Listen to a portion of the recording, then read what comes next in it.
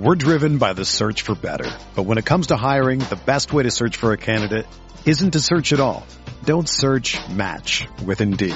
Indeed is your matching and hiring platform with over 350 million global monthly visitors, according to Indeed data, and a matching engine that helps you find quality candidates fast. Ditch the busy work. Use Indeed for scheduling, screening, and messaging so you can connect with candidates faster. Leveraging over 140 million qualifications and preferences every day, Indeed's matching engine is constantly learning from your preferences, so the more you use Indeed, the better it gets. Join more than 3.5 million businesses worldwide that use Indeed to hire great talent fast. And listeners of this show will get a $75 sponsored job credit to get your jobs more visibility at Indeed.com/Blue Wire. Just go to Indeed.com/Blue Wire right now and support our show by saying that you heard about Indeed on this podcast. That's Indeed.com/Blue Wire. Terms and conditions apply. Need to hire? You need Indeed.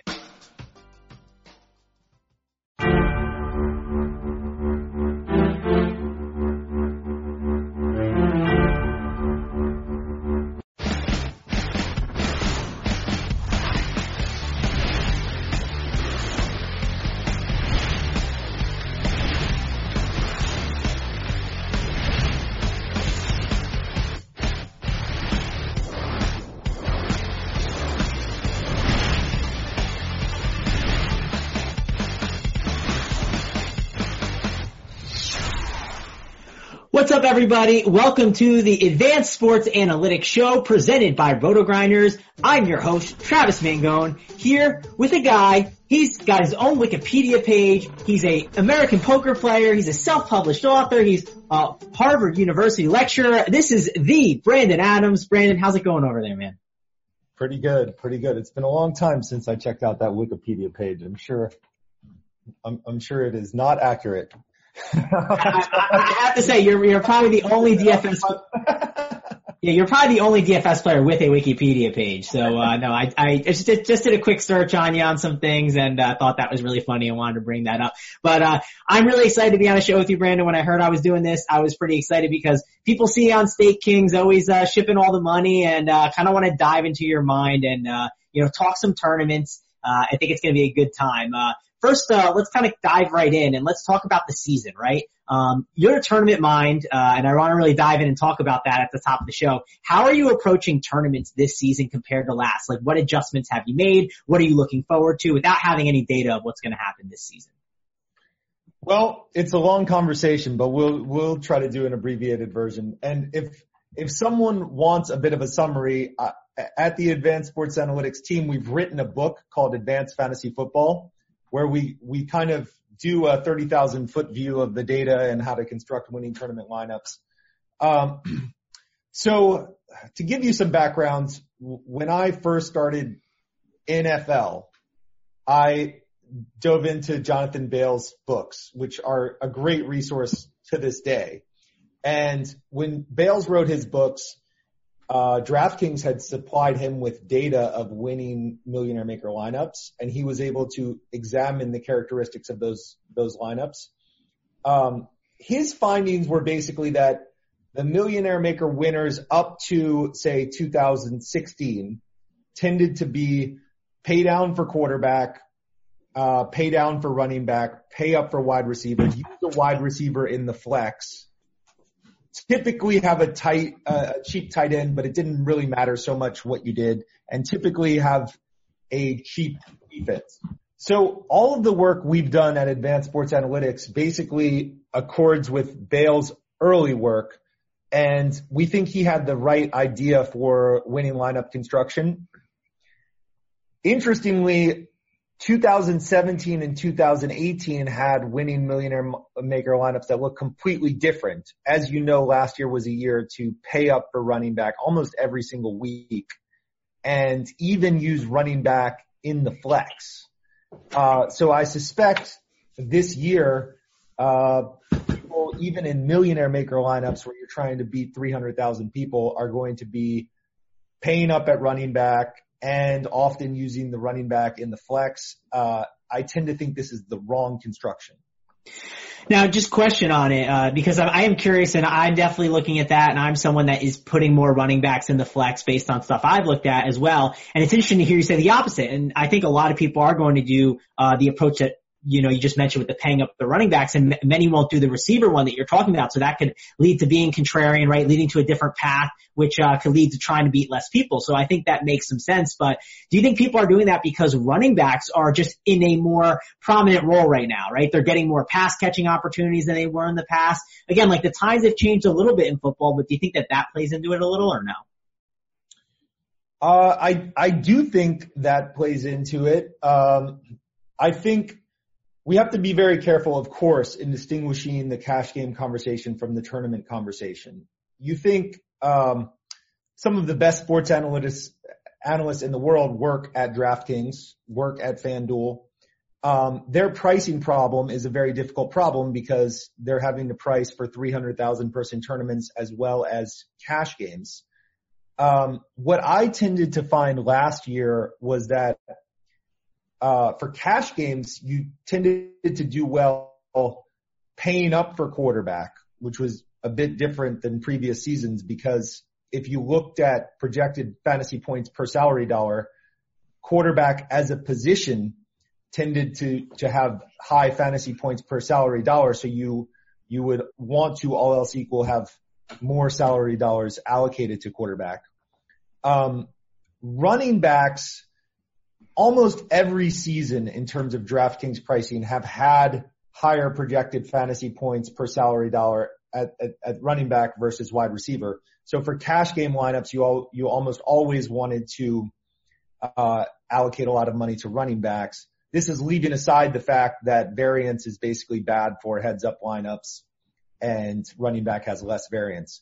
So always for cash games, the good lineup construction is going to be pay up for high value running backs unless there's some clear just chalk that cannot be avoided and use running back in the flex. For large field tournaments, the problem with paying up at running back and having a running back at the flex is that really a tournament winning lineup it's a race against time. You have a very limited number of player minutes and you have to accumulate a lot of fantasy points in that time. And running eats up clock. Running on a per play basis often has limited upside relative to like a Deshaun Jackson down the field bomb or what have you. So you're eating up precious fantasy minutes that you really need to have kind of explosive point potential building up if you're going to win a tournament. So the problem with paying up 3 times at running back is it's too much salary dollar for too little explosive upside potential. Okay, yeah, one thing I actually want to ask you about, and again, like as I'm discussing, like you're giving me ideas in my head, and I was kind of looking, and one stack that I was kind of considering, like I like that one game with Carolina, and I like it with the Rams, and I was kind of making a team last night, and I had a Gurley and McCaffrey team, so I think Gurley's not going to get a lot of ownership, and we don't know what he's going to do. Do you have any like data that you've looked at with like playing 2 running backs in the same game, kind of talking about like eating up clock? Is that like a negative EV thing to do actually, looking at like the data? According to, say, Bales' old data, it was a bad thing to do, and according to our data, it is a bad thing to do. So there have been millionaire maker winning lineups that have had extreme game stacks, that have had opposing running backs, but I would say it's bad construction, especially if we're looking at, say, this week where there is a lot of value. The winning lineups are likely to be very high scoring lineups. I can't imagine that would be a winning construction. Yeah, again, I was like just kind of brainstorming around. I'm still kind of like navigating what my best build is going to be based on the kind of the stacks that I like and don't like because there's one stack that we'll get to throughout the show that I'll mention that I really like, and I'm trying to find the right players that fit around them, and it's been kind of difficult so far, but and if you don't mind, I just want to revisit one part of why historically you've wanted to pay up for wide receiver. It wasn't true in 2017, 2018, but it was true in all previous years. when you look at the data of the distribution of fantasy performances, what you found over the long history is that the top tier wide receivers have access to a ceiling that no other players have access to, including the highest priced running backs. So the best games from Antonio Brown historically or Julio Jones, they have access to this 50, 60 point ceiling that the top running backs do not have access to. And furthermore, the mid-priced wide receivers do not have access to these ceilings. So if you're trying to get that 250, 300 point fantasy team, you want to have one or two of these elite wide receivers in your lineup because of the potential ceiling. Now, we have to talk about 2017, 2018, where you had these anomalous results from running backs. You did have 50 plus fantasy point performances from running backs. I think this is going to be seen as a historical anomaly. People might argue that point with me, but I think you're better off looking at 6-8 years of data showing that when you pay $9,000 for a running back, you're hoping for the 32-point game. You have little hope of the 50-point game. However, when you pay $9,000 for Julio Jones, you have some access to that 50-point game. Yeah, I think it just depends like how much you think the league has changed and whatnot. I think you bring up great points, and I also think with everyone seeing like the data of what happened last year, like I said earlier, like this is going to give you a different path to victory, right? And if this path like happens, like you're not going to have to beat out as many people. And it's something like the Million Maker, taking a contrarian path is definitely a good route to go. So, I definitely don't hate that route. Maybe throughout the show, we'll try and find like a double, spend up receiver route. One thing I thought of, right off the top of my head was Julio Jones and like Adam Thielen. But like my one worry with that is that game might be a little bit slower paced than you're hoping because of, the way the Vikings are talking about running the ball a lot. So, I don't know, just trying to think of some stuff and maybe we can find some throughout the show, Brandon. Anything else you want to touch on tournaments? You don't want to kind of dive into the position by position breakdown? So the other thing that we need to look at for, this year is last year was very anomalous for defenses because, the Millionaire Maker winning lineup often had an explosive scoring defense, which wasn't really an important characteristic of previous seasons winning lineups. You didn't need to have that defense that scored 20, 25 points. So we have to ask ourselves, was that an anomaly? What was the high defensive scores? Or as you suggest, have there been changes that, lead to high scoring defense performances being more likely and you just need to target those defenses that have some explosive potential? Yeah, I think the reasoning I could think that, and again, it's tough because there's so much variance in defense, right? There is so much. So I don't know for certain, but the one thing that kind of came to my head when you said that was we are in more of a passing league now than maybe we were in the past. So, that leads to more opportunities for the defense. So more chances to get sacks, more chances for, interceptions, all those other things. When you're running the ball, obviously there's a chance at a fumble too, but less likely in my opinion than, having an interception. So, and I think the key is really the dropbacks. The quarterback keep going back, getting sacked or throwing it away a lot and keeping the game going longer and longer. I don't know if you, feel this, but sometimes I feel like I'm sitting down and I'm watching a game and the game just takes forever. I'll be watching the Red Zone channel and it feels like the 4 o'clock or the 1 o'clock games just pour into the 4 o'clock game. So, I don't know, maybe it's because of that, because it's more of a passing league, or it could just be variance because defense is very wonky. What do you think? Yeah, it's a tough question. I mean, my intuition is that last year was a little bit anomalous, where you had so many of these explosive defensive performances, but I'm not sure. And I think in terms of fantasy advice, one thing that you should not do when you're constructing tournament lineups is look at median expectation for defenses and projected salary points per dollar for defenses and make your decisions based on that, because I think that will lead you badly astray. So in other words, you have all of the defenses. Something that players might typically do is look at the projected median performance for the defense and then just choose the defense or defenses with the highest projected fantasy points per dollar. Very bad approach if you're trying to win tournaments. Good approach for cash games. But for tournaments, you'd be better off trying to circle, say, 5 defenses that have explosive potential, that have some probability of that 16 plus fantasy point performance, and just fit those 5 somewhere in your lineups regardless of pricing, and ignore the other defenses. Yep, I think it's a great point that you brought up there. Definitely worth covering. Anything else you want to talk about, or you want to dive into position by position now? Let's roll position by position. All right. If you have any other tournament stuff throughout the show that you think of, Brandon, feel free to bring it up. I'm sure that people would love to hear the takes on that. Let's dive in and talk about quarterbacks at the top. And quarterback, it's an absolutely loaded position as always. There's a lot of different routes that you can go. I don't think there's one chalk guy for sure. But who are some of your favorite quarterbacks on the slate, Brandon? So I'm mostly going cheap. I'm rolling a fair bit of naked Carson Wentz, and I have a good bit of Josh Allen. I'm pretty much looking to pay down at quarterback and looking to be a bit contrarian. I think Mahomes Kelsey might be a full like 25-30% of lineup. So I'm looking to just avoid that completely.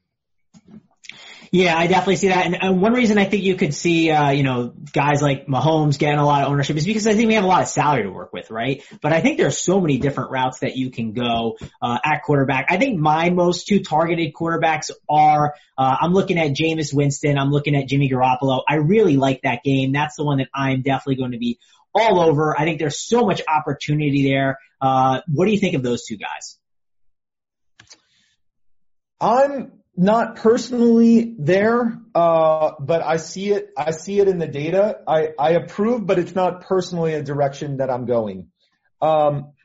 With our tools, one of my favorites is the probability of each team being the highest scoring team on the week. And what tends to be a good idea is to focus on, say, ranks 2 through 4, where everyone else is going to be focusing on the highest probability team. That leads me to a team like Philadelphia, where we have them projected as the second highest probability to be the highest scoring team on the week.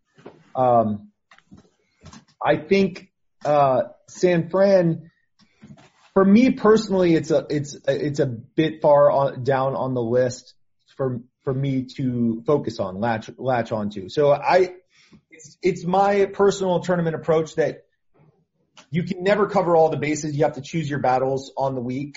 You can either choose the battles that you know the most about, or have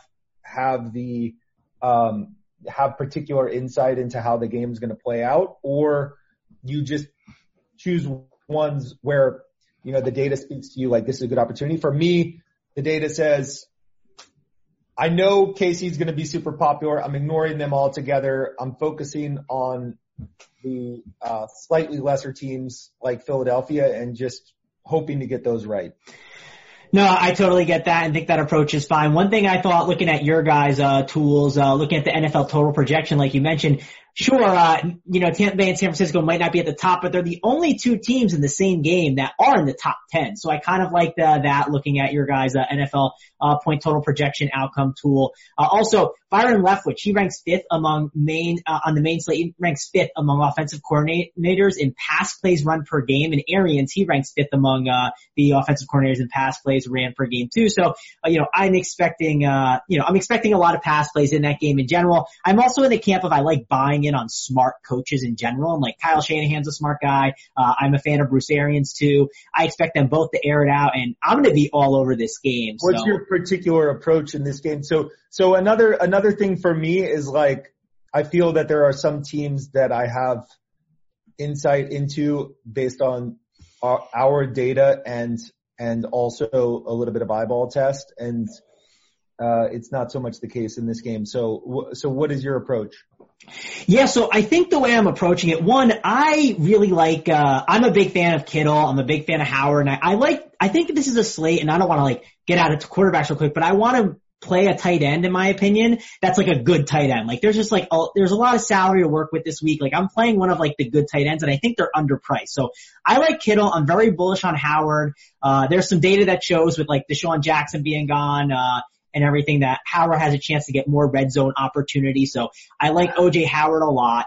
If you also look, I really like, Mike Evans, Godwin, putting Godwin in the slot. We expect him to have a pretty big year. I just think all of the targets in that game are really interesting. And the one thing that every Millie Maker stack always has, Brandon, it feels like, is they have this low-owned wide receiver that has a big game, right? And the low-owned wide receiver that I think could have a big game is one of the San Francisco ones. Like, if you run maybe like Jimmy Garoppolo and then you pair him up with one of the cheap guys, and I was talking with Dean about it last night. He said he talked to Jamino, who has a really like good insight on what happened in preseason, and I followed preseason close enough where I understood this as well. Like, we don't know what's happening with Dante Pettis, so people are worried about what he's going to do.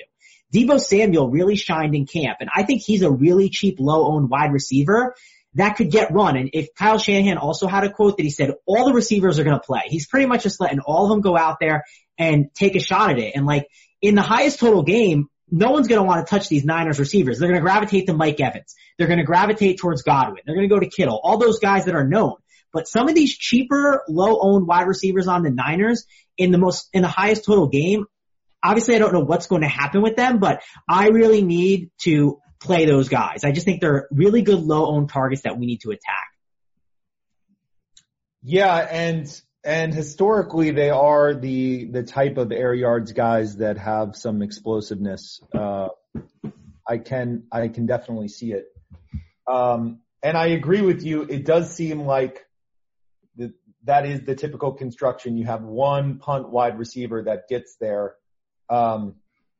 It goes to the point that you're in a fight against time in these tournaments, and you need to pile in the fantasy points in a very short period of time.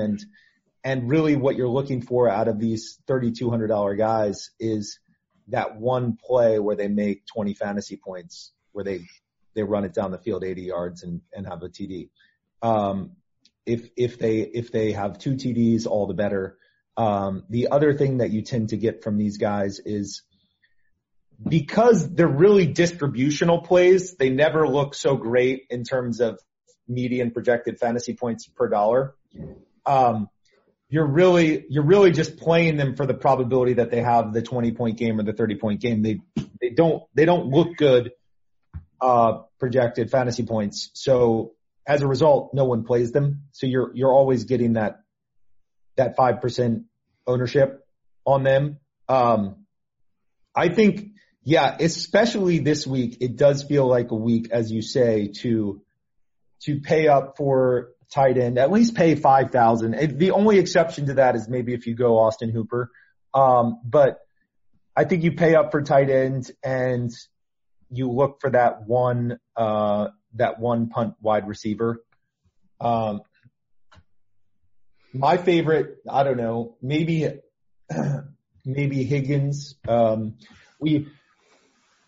For Cleveland, if you look at our tools, Josh Allen's projected to lead and be near the top in the combined category of dropbacks plus fantasy points per dropback.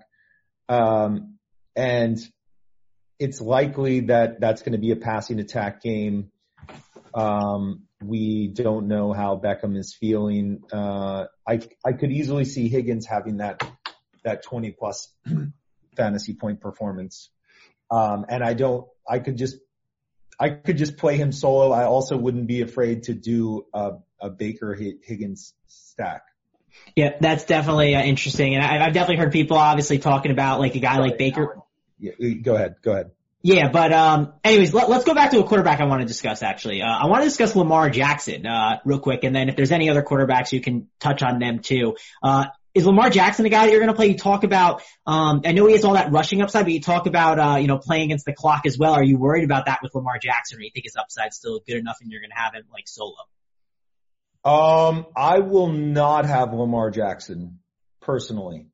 Being a Miami guy, I sometimes like to play the people in Miami games because I'm either at the game or I'm watching the game, and it works out so seldomly that you should just basically not do it. I mean, the number of times that you're happy for having any Miami game participant in your tournament lineups is just it's so infrequent, and it's just they play messy, slow games. All the home games are messy and slow. All of the even the away games are messy and slow, and it's just not a good fantasy environment, and I don't do it, especially at QB. I just don't. All right, one last guy I'll ask you about at QB, and then we'll kind of head on over to running back. Kyler Murray, what are you doing with him? He's a guy that has had some buzz and that new offense. Are you taking a shot in it, or are you taking the wait-and-see approach with Murray and the Cardinals? I think that could be a bit of a slow game as well. I'm not going there myself. I don't really see the explosive potential. Really with QB, you have to nail one of the top 3 spots. The reason that it isn't so necessary to pay up for the premium QB is because the premium QB is only marginally more likely to land in those top 3 spots than like one of the mid-tier guys. You need to get one of the top 3 guys, but it's a little bit of a matter of luck. I don't see the explosive potential there. All right, let's head on over to the running back position and talk about that. This is a week where there's a lot of underpriced guys. If you look at DraftKings specifically, Brandon, the 6K range is loaded with so many different guys, like the 6 and 5K range. There's so many options you can go to. But then also at the top, I mean, there's so many great bell cows that we can talk about. Like McCaffrey's a really great option. You know, I don't know if Zeke's going to get all the work. I'm a little worried about that. Barkley against Dallas. We know how he can be really explosive. What range are you living in to pick your running backs this week? I'm thinking the mid-tier value. I think it's pretty destructive for your lineup to like pay up for McCaffrey. He's also not a tournament guy, really. I mean, he's had some big fantasy point performances, but he's really like hitting a lot of second bases. He's hitting a lot of doubles. You know, he's not the home run guy so much. For me, it might be fine in cash. I haven't looked at cash game construction that closely, but I would not play him in tournaments. I think in cash, like, you just naturally have a lot of salary, so you can afford him, so it's like great to get him, but it's not a necessity. I made a cash team I liked with McCaffrey, and I made one without. So, yeah, it's perfectly fine. Tournaments, it can hinder your lineup, though. I've definitely done some, put McCaffrey in there in tournaments, and it makes it a bit difficult, but, I do think it's interesting for sure. Talk about that 6K. What were you gonna say? I think with running back, you just go with the chalk and you look for deviation, say finding that cheap wide receiver as we talked about. And with running back, you just go super chalky. I mean, you play Dalvin Cook, Austin Eckler, Nick Chubb, Fournette in some combinations, and you just basically leave it at that. That's kind of going to be my approach. Guys, I just said that I would not play guys in Miami, but I will punt some Mark Ingram just because I can easily envision the 2 touchdown game. That I will sprinkle in some of him. Traditionally, he hasn't been a huge pass catching explosive back, but I could just see that 2 touchdown possibility. So I also we'll play some Devonta Freeman.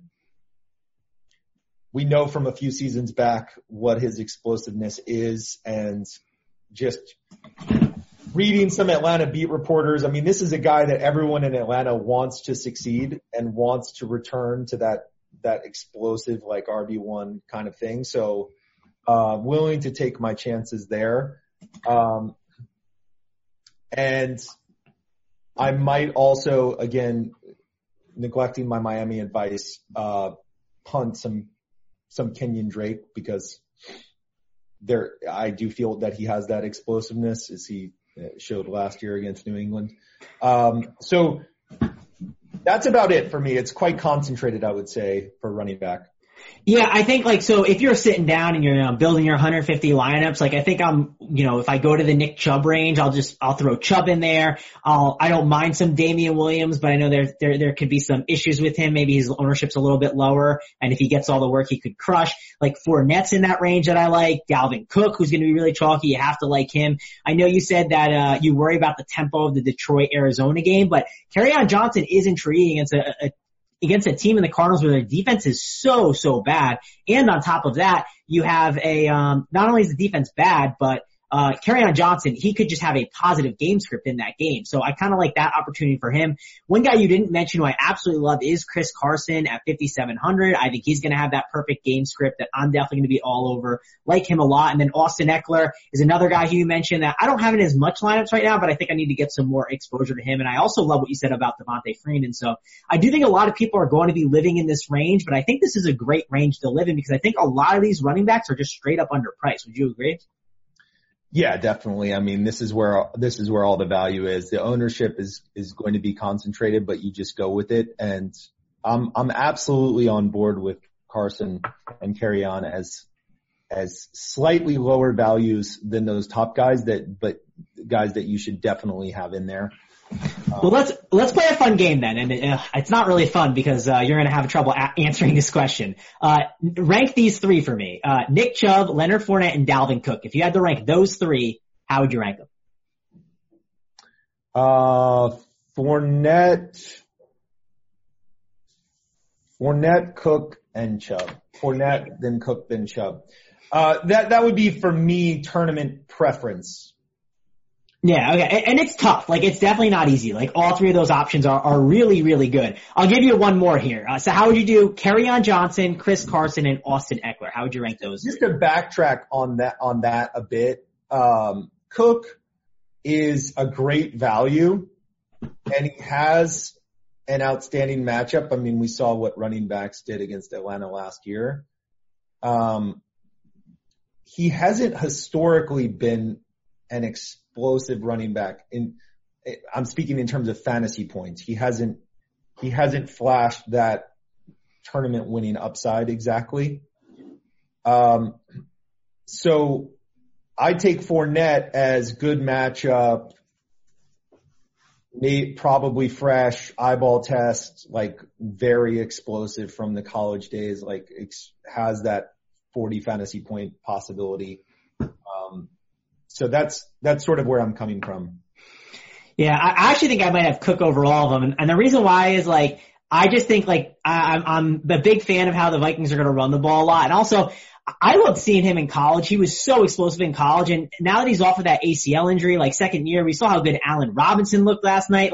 That just had me more excited about it. So, I think Cook is going to have an explosive year and I think a lot of the stars are going to align for him. But yeah, I like him. And again, all three of those guys are really good. You can't go wrong with those picks in my opinion. What about these three? Kerryon Johnson, Chris Carson, and Eckler. I would probably rank them Carson, Johnson, Eckler because I worry a little bit about Eckler's volume being at 65% and more of a split with Jackson. But how would you rank those three? I would take Eckler for tournaments, then Johnson, then Carson. All right, why Eckler in tournaments? Because of the upside that he could have with getting more carries and the ownership. What's your kind of take on that? Yeah, I think it's really an upside play. Also on the price side, 5,500 looks pretty attractive. I mean, I guess all these guys are in the same range, 55, 57, 58. Yeah, for me, I mean, we know what Melvin Gordon did for a while to fantasy lineups. It's not the same situation, but I like, to me, there's a lot of upside pop and there's a nice floor as well. All right, let's dip down into the cheaper running backs. I know Drake was one guy you talked about, which I understand he can obviously pop and have some opportunity. Mark Ingram is a guy that I heard some people talk about because he could have a positive game script, and you brought him up again, so I think that's interesting. I know obviously don't like the game script for Darius Geis, but he's a guy that they're talking about being like a 3-down back going forward. But my cheap running back play that I really like, it's in that San Francisco-Tampa Bay game, it's Matt Breida. I just feel like he fits this game flow really well, and there's all this talk about how Matt Breida might be getting more opportunity than people expected than earlier in the season than Tevin Coleman. So I think Breida's the guy that I like, and again, I'm already playing that stack, so mixing him in isn't a bad approach for me. He's only $4K. What do you think of Matt Breida and some of the other cheap options? Yeah, that's a spot where no one really knows what's going to happen, and there's value there. I think it's worthy to take some chances in that spot. And as you said, all the pieces are cheap and explosive in San Francisco, so wouldn't be unreasonable to pair Breida with one of the cheap wide receivers. Usually that running back wide receiver pairing is not so good, but I think it could be good. Yeah, I mean, I could certainly see it. No one, for me, no one has much knowledge as to what that is going to look like, that share is going to look like. Oh yeah, for sure. And it's just like one of those things where I'm just letting everyone do their group think and maybe taking a shot there with him because people just don't know what's going to happen. The unknown is like a good thing to attack because it's going to give us less ownership, at least in like earlier weeks in my opinion. I agree completely. Especially when so many pegs are already like in the board. You gotta take some out and replace with something that's uncertain. Yeah, 100%. And like I said, like, I don't know what cheap running back I like. Like, I don't like a lot of these guys. And there's all those values in like the 5 and 6K range. But like, from a cheap standpoint, like, I don't know. I feel better about going with a guy like Matt Breida over a guy like Miles Sanders, who, sure, Miles Sanders has gotten all this talk about how good he looks, but he is a rookie running back in his first game. And like, I don't know. I'm not too big on that. And I know the Eagles aren't really big on like beating up their running backs. I'm sure they want to save Miles Sanders for down the stretch and help him learn the system. So yeah, I'm definitely in the camp of give me, Breida. I think he's going to be my low owned running back option as my value play. Before we move on to receivers, any other thoughts you want to add in on the, top running backs on the slate, the expensive guys? It doesn't sound like that's a range where we're living in too much. I'm sure I'm going to have definitely some McCaffrey on the slate, but, any interest in Todd Gurley with him being an unknown option? David Johnson, do we expect him to come to life with the new Cardinals offense? What are you kind of doing with the top end running backs? I know you said you're not playing too many of them, but what do you think about it? It's personally a spot that I'm avoiding, although I can see the possibilities given that we have some strong chalk and you could pair with maybe one of the cheap running backs like a Dalvin Cook and one cheap wide receiver. I can definitely see it. It's personally not what I'm doing, especially because for me, on the wide receiver side, the mid-price guys this week are not so explosive. I would rather have like 2 high-price guys and 1 low-price guy. Yeah, that's where I'm at. I'm personally avoiding them, but I could see the merits. Alrighty. Now, let's dive in. Let's talk about some of this stuff with your site. I obviously want to ask you some questions. What is Advanced Sports Analytics and why did you create it? I created it about 3 years ago. I saw a bit of a hole in the sports analytics landscape where there was so much focus on median outcomes, and yet it was clear that tournaments were ultimately going to be much more popular than cash games, and tournaments are much more about distributions and correlations and less about median projections.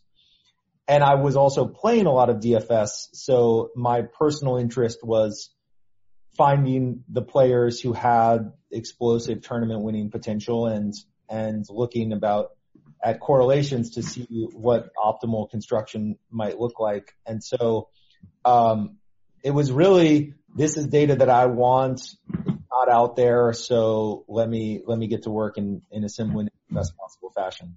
All right, I got another question I'll ask you. Talk about some of the tools and how they can help you out. Like, how can you use them? When we get to tight ends a little later, I have a tool that I'll kind of mention that I saw that was really interesting stat. But let me know about the tools. Like, how do you use them to help you out? So, distributionally, what you care about is opportunities. And then, like efficiency per opportunity. So a lot of our tools are getting at, how many plays are certain teams running? What is the tendency for it to be passing versus running? For particular quarterbacks, how many times are they dropping back? What are they, what is their efficiency in terms of fantasy point per drop back? And, as the season progresses, we have data on the distribution of on the distribution of fantasy performance and on the distribution of fantasy point per dollar performance. And what I spend a lot of my time on is looking at distributions of fantasy performance and then comparing it with contextual factors, including just the eyeball test, having watched the games and seeing, okay, like this wide receiver, they tend to have a bimodal distribution where they sometimes have these big fantasy point games and sometimes have these low fantasy point games. What is it about the offensive characteristics or what is it about this particular player that might make this so, or is this just a chance outcome? And then you look at, say, running backs and you see, say, like a Dalvin Cook historically where they have a nice, mean fantasy point per salary dollar, but they tend to, hover quite closely to that mark. What is it about their particular offense or their particular characteristics as a player, which makes them, hug closely to their projected outcome and not have those explosive games or those disappointing games? So for me, it's very much, distributional, and then it's looking at the correlation of fantasy performances, like which players can you play together in a stack? I mean, looking at data this week, for instance, I was checking out Atlanta because Atlanta has always been that team that wins tournaments, right? It's always had, for whatever reason, Matt Ryan is just a volatile quarterback, and he has very bad games and he has games that win tournaments. So you always want him in some tournament lineups. And I was just looking at Hooper as an intriguing play, and I was somewhat surprised to see in our data that the correlation of fantasy performances between Hooper and Julio Jones is a negative correlation. So those are not guys that you tend to want to have on the same team, and not guys that you want to tend to stack together with Matt Ryan, which is somewhat of a surprising thing. They would seem like a natural stack. Yeah, one thing I looked at with your tool, and one thing I like about was looking at the NFL volume efficiency and kind of diving into that. Devin Funchess isn't in Carolina anymore, and they didn't really make many other additions. So, when you just subtract that role, you're subtracting a 17%, target market share. You're subtracting 29%, air yard market share, red zone market share of 26%. I mean, there is just so much opportunity there for guys like Curtis Samuel. Guys like DJ Moore to really pop and have these massive games. Like Curtis Samuel is one of the Carolina's most efficient receivers, and the metric probably is deflated to his role in the running game. So like there's huge opportunity for him to pop there. DJ Moore, he's probably also really good and efficient here. He isn't currently mapping over in like the system that you can see it here, but if you look at some of the numbers on DJ Moore, his efficiency has been really good, and I just see so much opportunity for him to pop right now. So if you are looking at the tool, DJ Moore isn't showing up there because of an issue, but like DJ Moore just has so much potential to pop here. I think him and Samuel are both amazing options in one of the higher total games. Yes, absolutely. Looking at market share, there were two situations that really popped. For me, it was Carolina, as you say, and then also Tampa Bay in the absence of Deshaun Jackson, where he was a little bit of surprisingly a bit of a target share monster. So in his absence, there's a lot of opportunity. And as you point out for Carolina, Samuel and Moore aren't really priced for this new role, so they're both extreme value. Yes, I agree with you on that. And let's kind of dive in and talk about receiver now, and kind of just dive into that topic. At the top, like, listen, you got to have some takes here because you talked about liking these top end receivers a lot, Brandon, saying that they're guys that are going to help win the Millie Maker. My guy that'll help you win the Millie Maker, it's Mike Evans. That's my top end receiver that I like the most. If salary isn't a thing and it doesn't matter, that's the guy I'm going to. What about you? Who are your favorite guys at the top? For me, it's Julio. It's Julio and Evans, but it's Julio a good bit above Evans, and I'll probably have 3 or 4 times as much Julio. Again, as we said with Matt Ryan, I think it's almost like intrinsic to him as an individual rather than something about his playing style. It's just he's whatever. He's volatile in his day-to-day performance. But Matt Ryan, he is often enough a fantasy football player's dream. He has these very big performances, and Julio is his favorite target. We can expect also a possible uptick in Julio's red zone target share, which was a big concern for fantasy players last year. The absence of Tevin Coleman, even though it seems like a minor thing, like Tevin Coleman, he wasn't really a huge fantasy target last year. But nonetheless, I'm just recalling offhand maybe a to 15% red zone target share for Tevin Coleman, which is it's a little bit surprising, but it was there. He's gone now. There's good reason to think that those might go Julio's way.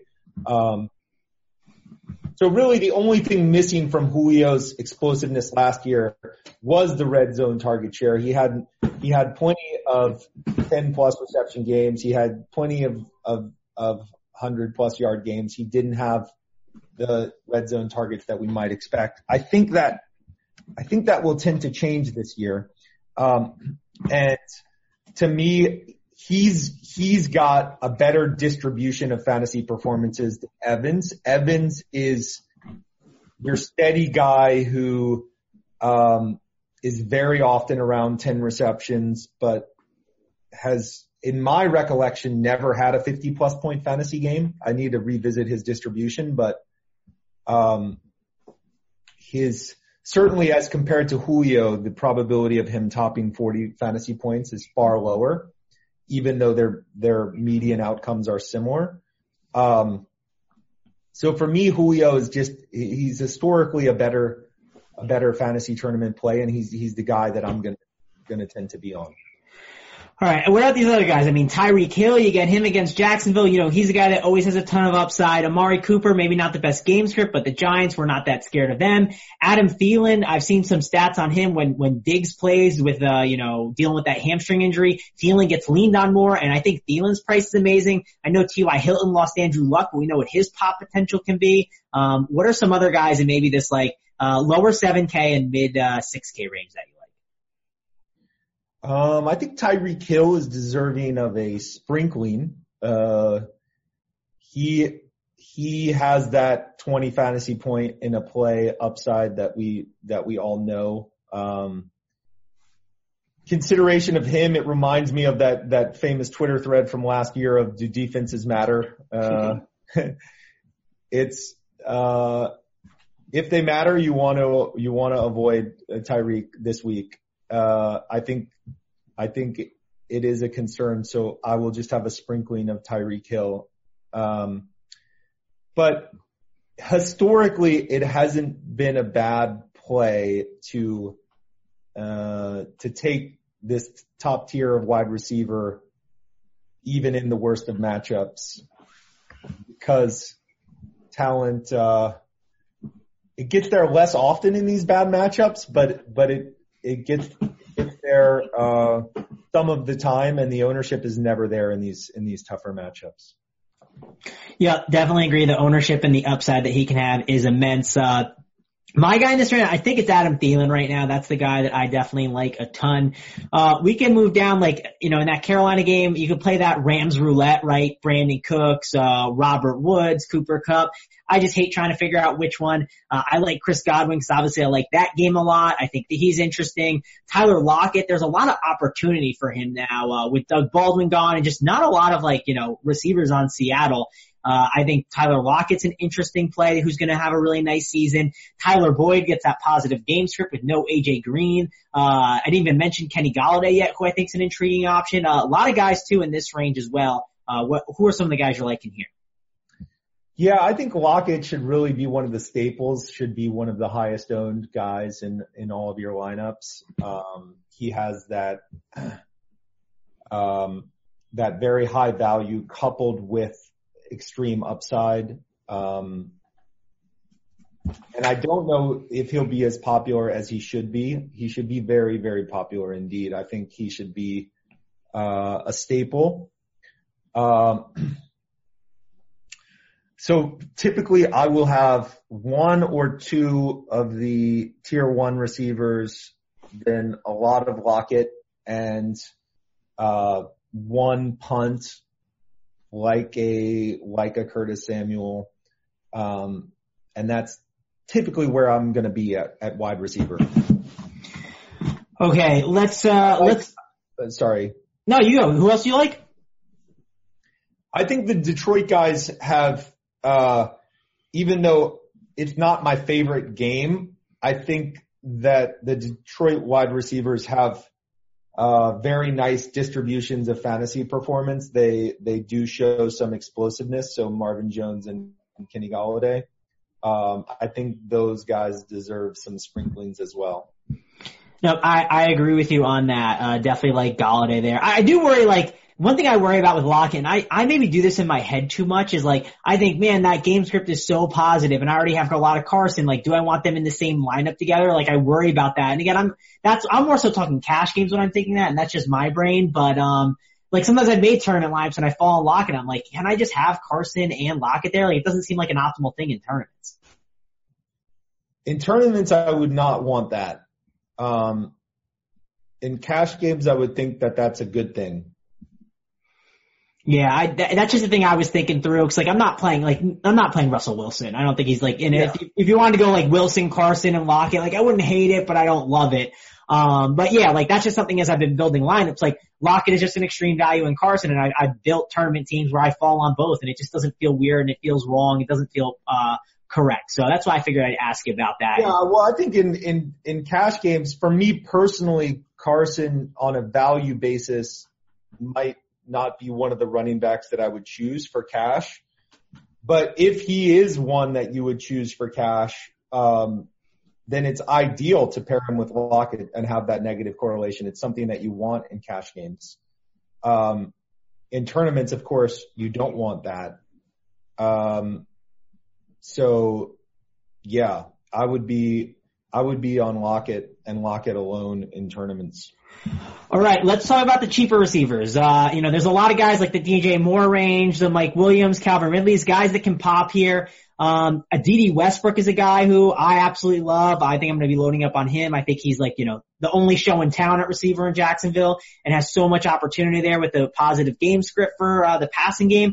And the other guy we mentioned earlier, Curtis Samuel, I think he's just in a phenomenal spot, going to be one of the chalkier options on the slate at 4,200. Didi and Curtis Samuel are guys I'm definitely keying in on, at least from a cash game perspective, and I think they're still good in tournaments. But with the volatility at receiver, are those two worth fading, and who are some of these other options you're taking some shots on? I don't think you need to fade those guys. I think there's enough options sub 5,500 that ownership will spread a little bit. Westbrook, again, a perfect tournament play historically. He's high value this week, and he has very good distribution for tournaments. I love him as well. As we mentioned, the Detroit guys are excellent plays on the cheap. I like Marvin Jones. The Carolina guys, Moore and Samuel, excellent plays. I mentioned Higgins maybe as a nice punt in Cleveland.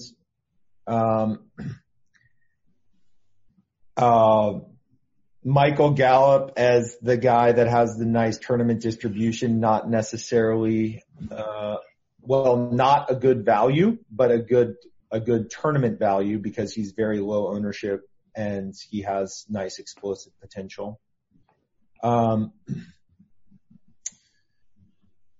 That's pretty much where I am on the cheap guys. And it's not a bad strategy in tournaments like in the Millionaire Maker where it's you're getting the $20 versus $1 million odds to just sprinkle in guys that might have no role that could pop, like a Chris Conley or something like that. Okay, we don't got too much time left, so let's kind of be quick here. We're gonna do one more question for you. We got how do you use the advanced sports analytics to build lineups? How are you kind of doing that? Like what do you use to integrate with the lineup building process? So, Stuart is my partner who's going to be on all the subsequent shows. He and I have talked about this quite a lot, and we both are of the strong belief that building lineups by hand, as painful as it is a much better process. And so both of us, we tend whenever possible, whenever we're taking the endeavor very seriously to build by hand. So what I do is I take the insights that come from the tools and from the research, and I build some baseline lineups that I think are very well constructed tournament lineups that have careful consideration to the correlations of fantasy performances, careful consideration to the upside potential. And then I'll have let's just say 10 to 15 template lineups of perfect construction, or what I take to be perfect construction. And then if I'm making 150 lineups, which is not going to be the case most weeks this season, but let's suppose I'm making 150 lineups, I'll take those 15 template lineups, all of which will have their own theme, right? One theme, say one of the lineups might be Detroit goes off. Another theme might be, it's Wentz to Ertz or whatever. But I'll then take those 15 template lineups that each have their own theme, and I will splinter them in intelligent ways, like do a 2v2 with one of the lineups where I take a wide receiver punt and upgrade a tight end or whatever, and just splinter the lineups in that way until I have 150 different lineups. And it's not a time-friendly approach, but that's my approach. All right. We don't have too much time left, but give me your two favorite tight ends. We talked about tight end enough, I think, but give me your two favorite tight ends on this slate. If you can only take two, Brandon, what would you do? We kind of discussed that we're going to play Kelsey, Ertz, Kittle, Ingram, Howard. Like, it's a good week to spend up at tight end. We talked about Hooper being a good value, and Hunter Henry I like as a value as well. But who's your two favorite tight ends if you're forced to pick? Ooh, I don't know if I can. All right. Well, let's take out Kelsey and Kittle, who we both agree are great plays. Ertz is going to be a major focus for me this week. I think he'll be much lower owned than Kelsey, and I think he has somewhat similar upside. I'm going to throw out two more. I'm going to throw out Delaney Walker as pure punt. And Austin Hooper. All right. Yeah, I like OJ Howard. His per touch efficiency, if you're looking at your NFL volume efficiency tool, his per touch efficiency is off the charts. If we can project a reduced role for Cam Brate, Howard could have so much explosiveness here. So, absolutely love him in this spot. Howard popped absolutely in our tools. He he's not a guy that's familiar to me in eyeball test, and I haven't been willing to trust him in my lineups yet, but the data was certainly speaking to him.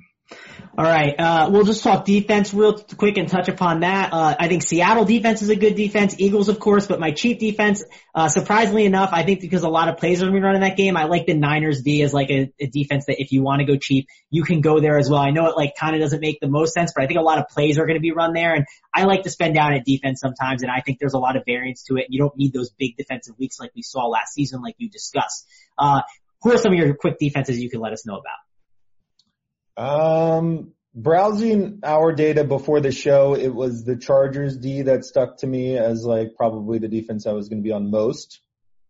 Brissett was taking a sack on 9% of dropbacks, and we know he's not a great quarterback, and kind of there was a lot of uncertainty on the team. So I could just see that as being some explosive potential for the Chargers. I think that'll be a lot of my fantasy exposure.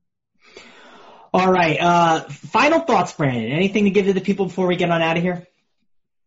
I will also have some Ravens because I love my Dolphins, but it's just Miami sports teams. It's like sometimes they just give up, and it can be so bad when it's bad. It can be so bad. So I'm willing to take some Ravens on explosive potential. Final thoughts. I'm really looking forward to the podcast going forward. It's going to be excellent to have my man Stuart on the show next week. It's going to be a fun week 1, but I like weeks 2 through 4 or more, just because week 1 there's so many like chalk plays that everyone rolls. But yeah, look forward to chatting next week, chatting about how week 1 went and plotting the season going forward. Alrighty, well, thanks a lot, guys, for joining the Advanced Analytics Show presented by RotoGrinders. Don't forget, stack up that Tampa Bay game. I absolutely love it, but we got to get on out of here, guys. Thanks a lot for joining us. You'll be joined by Stuart next week, but for me, Travis Mangone, and Brandon Adams, we are out of here.